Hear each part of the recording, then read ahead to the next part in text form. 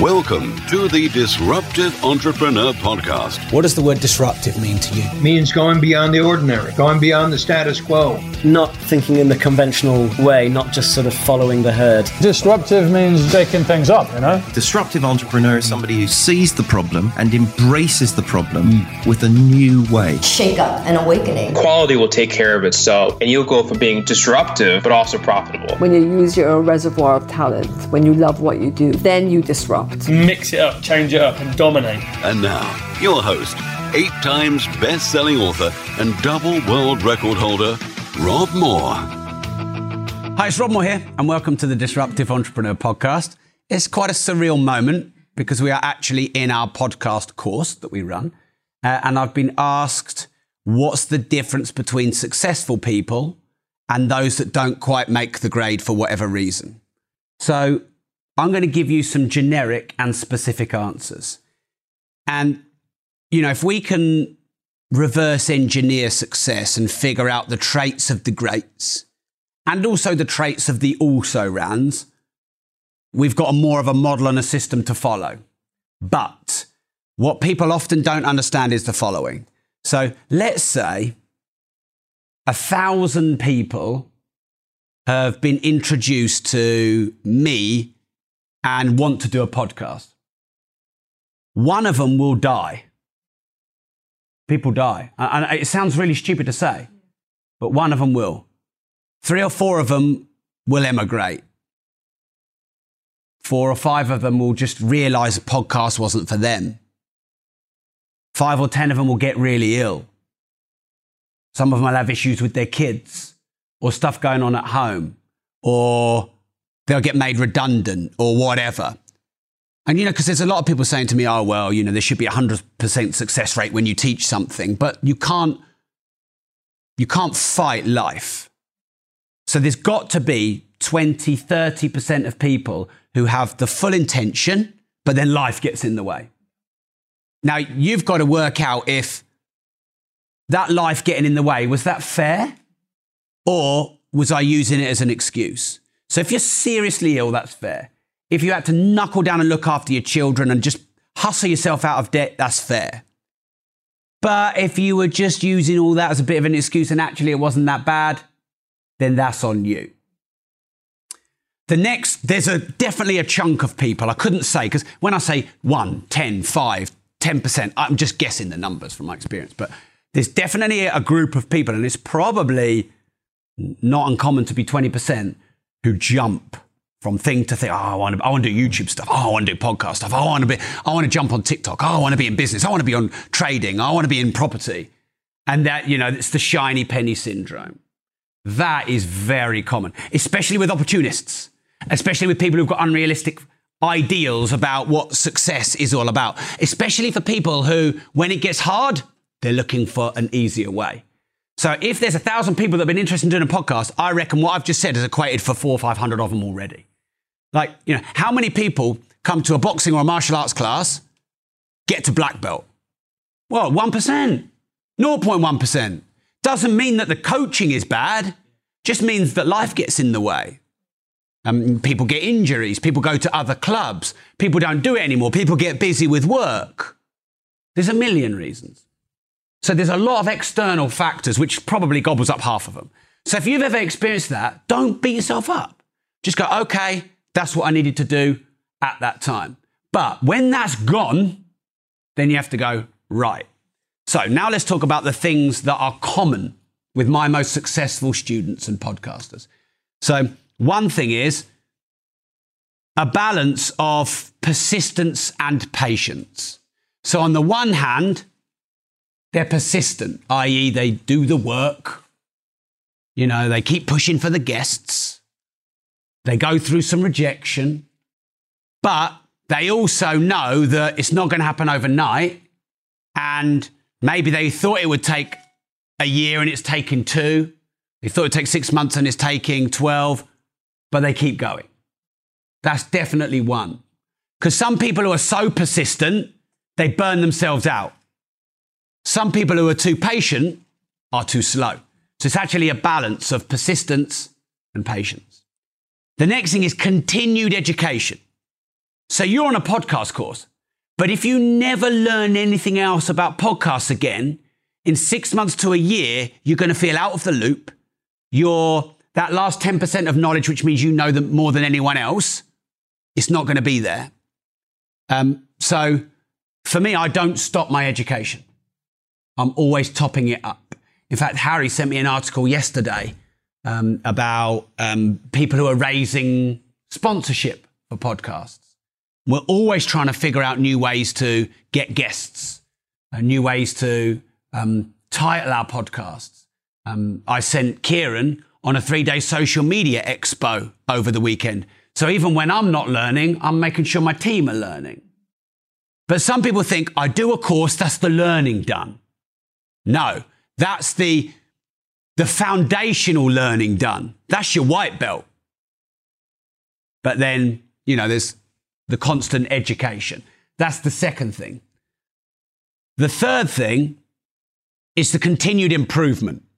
So sometimes people go, I want to do a podcast. I'm so excited. It's great. They put it out there. A few people don't like it and they go, oh. Or they do a couple of episodes and it doesn't get many downloads, or it's just a bit, and they're like, and then they're like, I feel shit. Fuck my life. and they just beat themselves up. But for me, I make mistakes all the time. You could talk to Kirk. We had a discussion about one that I potentially made, but I don't let that go. I try and fix that problem. But I always learn something. And I have many flaws. But because I have some personal fears and maybe some baggage from when I was young, I'm the opposite of complacent. I need to reconvince myself, not daily, but probably weekly or monthly. Like when you said, Rob, you're a bit of a celebrity, I just couldn't own that. I need to reconvince myself that I'm good at this, reconvince myself that I'm good at that. If I've got 5 million podcast downloads, it's not enough, I need 10. If I've got 10, I need 50. Now that's a bit of a curse, but the upside of that is it just keeps me learning and improving and listening and taking feedback. So if I get knocked, if I make a mistake, if someone criticizes me, yeah, of course, my little ego is going to go, ugh. But then if I go, right, what can I learn from this? So that ability to take feedback. The fourth thing, passion, energy, enthusiasm. I can see so many people 3 months in and they're like a drip. They're dribbling on the floor, dragging their heels. It's like, this is supposed to be your new life. This is your new podcast. This is your new business. This is your new future. So that passion, that enthusiasm, that drive. And actually, you'll notice I haven't yet said hustle and how much you work. Because by the way, sometimes people they work 80 hours a week for 2 months and then they burn themselves out. So I don't think how hard you work is as up there as the things I've said. The next thing, and this is vital, is your network. Like if you're a podcaster and you go to podcast events and you're in our online podcast community and you have dinner with podcasters. I mean, it sounds a bit geeky, but and you talk to podcasters and you get people on your show who are podcasters, and you come to our quarterly podcast mastermind, which is part of the agency packages we have. Then you're going to pick up tips. And then when you go, I only had 16 downloads this month. Yeah, me too. It's a bit frustrating, isn't it? Oh, but I did this and I got a big spike in downloads. Oh, thanks. I'll try that. Then you re-energize. And by the way, your peer group in any area of your life. So, if you're doing martial arts and you're hanging around a load of people who are doing martial arts, all your niggles and your troubles, other people have experienced. And, when you spar, sometimes you spar with people a bit better than you. They're pulling you up. Sometimes you spar with people a bit lower than you and you just go a bit easy on them. And you've got that in your peer group. But if you're a podcaster and no one in your peer group is a podcaster, you feel like a weirdo. Like I went to Kevin Clifton's birthday party and I met someone who does a wrestling podcast. And I was talking to him and I do a business podcast and Kevin does his podcast and we're all getting on. He's like, Rob, so refreshing to talk to someone who, when I talk about my wrestling podcast, doesn't think I'm a fucking weirdo. Because Kevin and me do podcasts. And I was really, by the way, I'm interviewing Kane for my podcast. I don't know if any of you know wrestling, but he's a big wrestler. I'm very excited about that. So your peer group is huge. So, you said you booked this course in 2017, but you didn't get in until now. I bet you didn't hang around many podcasters in that No, you're isolated, you're alone. Because, by the way, when you're alone with your own voices, this isn't working. So number 6 then, I think we're on number 6, mentors. Mentors is vital. I believe people are lifting you up or pulling you down. Because, they say we are the 5 people we spend the most time with. So if you're with podcasters who've got millions of downloads, or you're with entrepreneurs who are making millions, you can ask them stuff. You see what they're doing. You're like, wow, look at them up there. I'm taking notes. I'm learning from them. The possibility is back, the hope, and some actionable stuff. But if you hang around people who talk about the news and talk about the stuff on TV, and they complain a lot and they feel a bit of a victim. Yeah. Hey, I don't knock EastEnders anymore because Jake Wood's a good friend of mine. But yeah, I know what you mean. So I think mentorship is vital. Number 7, putting yourself out there. And we've all got our own fears and phobias and vulnerabilities. We're all worried about being judged or whatever. But I believe if you continually put yourself out there, whether it's just promoting your podcast a lot, or going to launch parties, or going and meeting people, or doing Facebook Lives, or going and traveling to meet guests, or going to seminars and conventions and whatever else. But in the times in my life, which by the way happen all the time, not just when I started, but in the times in my life where I feel like a bit of a newbie in something, what I am good at is just chuck myself in that environment. I throw myself into the fire. And yeah, I'm a bit like, I don't know much here. They're all a bit better than me. But I'm kind of good at just putting myself in that situation. Because I reckon the best type of learning is osmosis. i.e. you soak up what other people do. Like I did martial arts for kind of 10 years. And, you can be told what to do. But when you watch your instructor performing a kick or a move, and then when he performs that kick or that move on you, that is better than doing it at home in front of the mirror without anyone showing you. So, when you hang around with people, you just get it through osmosis. You soak it up. Now, of course, courses and mentorship and being told what to do is fine. But I mentor a lot of people who I tell them stuff over and over and over and over and over again, and they finally get it when either they see me do it or they do it for themselves. So I would definitely say that. I would say the final thing is probably, there's actually 2 or 3. So one is consistency. We're just making it up as I go along. I don't care how fucking slow you go. If in 10 years you've still got a podcast, you're winning.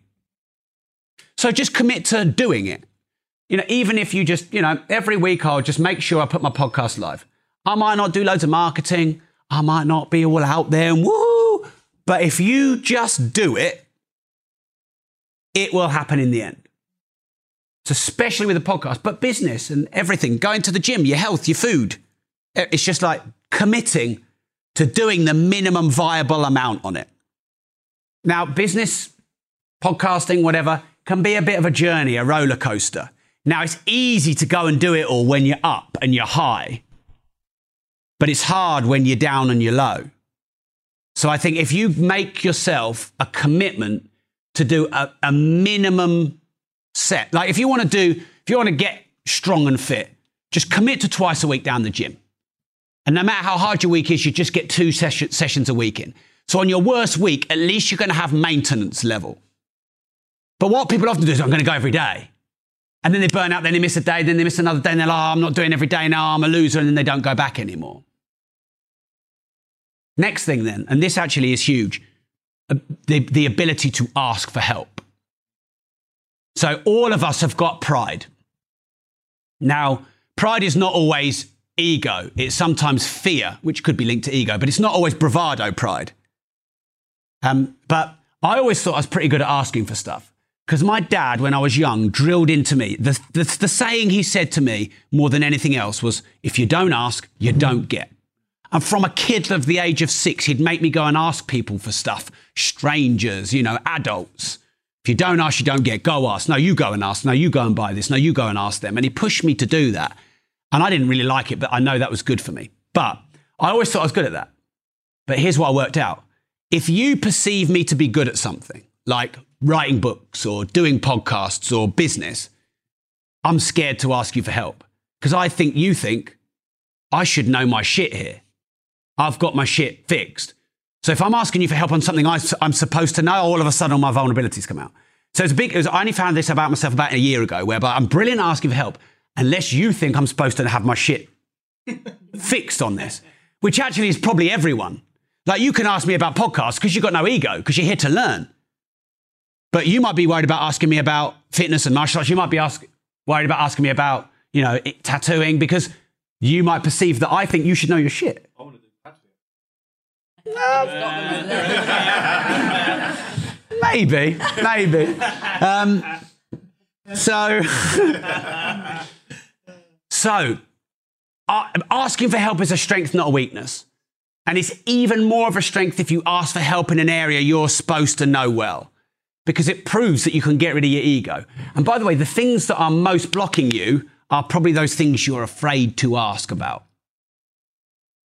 So there may be a few more. I think how you treat people.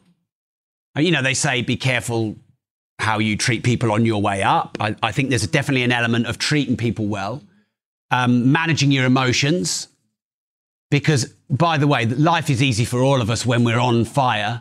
The coffee's good. We're all getting on. I've woke up on the right side of bed. My favourite song came on the radio. I got my yearly sex. Whatever else. Life is good. It was February the 29th. It was a leap year. I'm winning at life.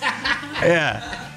But the test of you is when it all goes against you. Are you still going to get through and not make bad decisions and manage your emotions? I should probably stop this podcast right now, shouldn't I?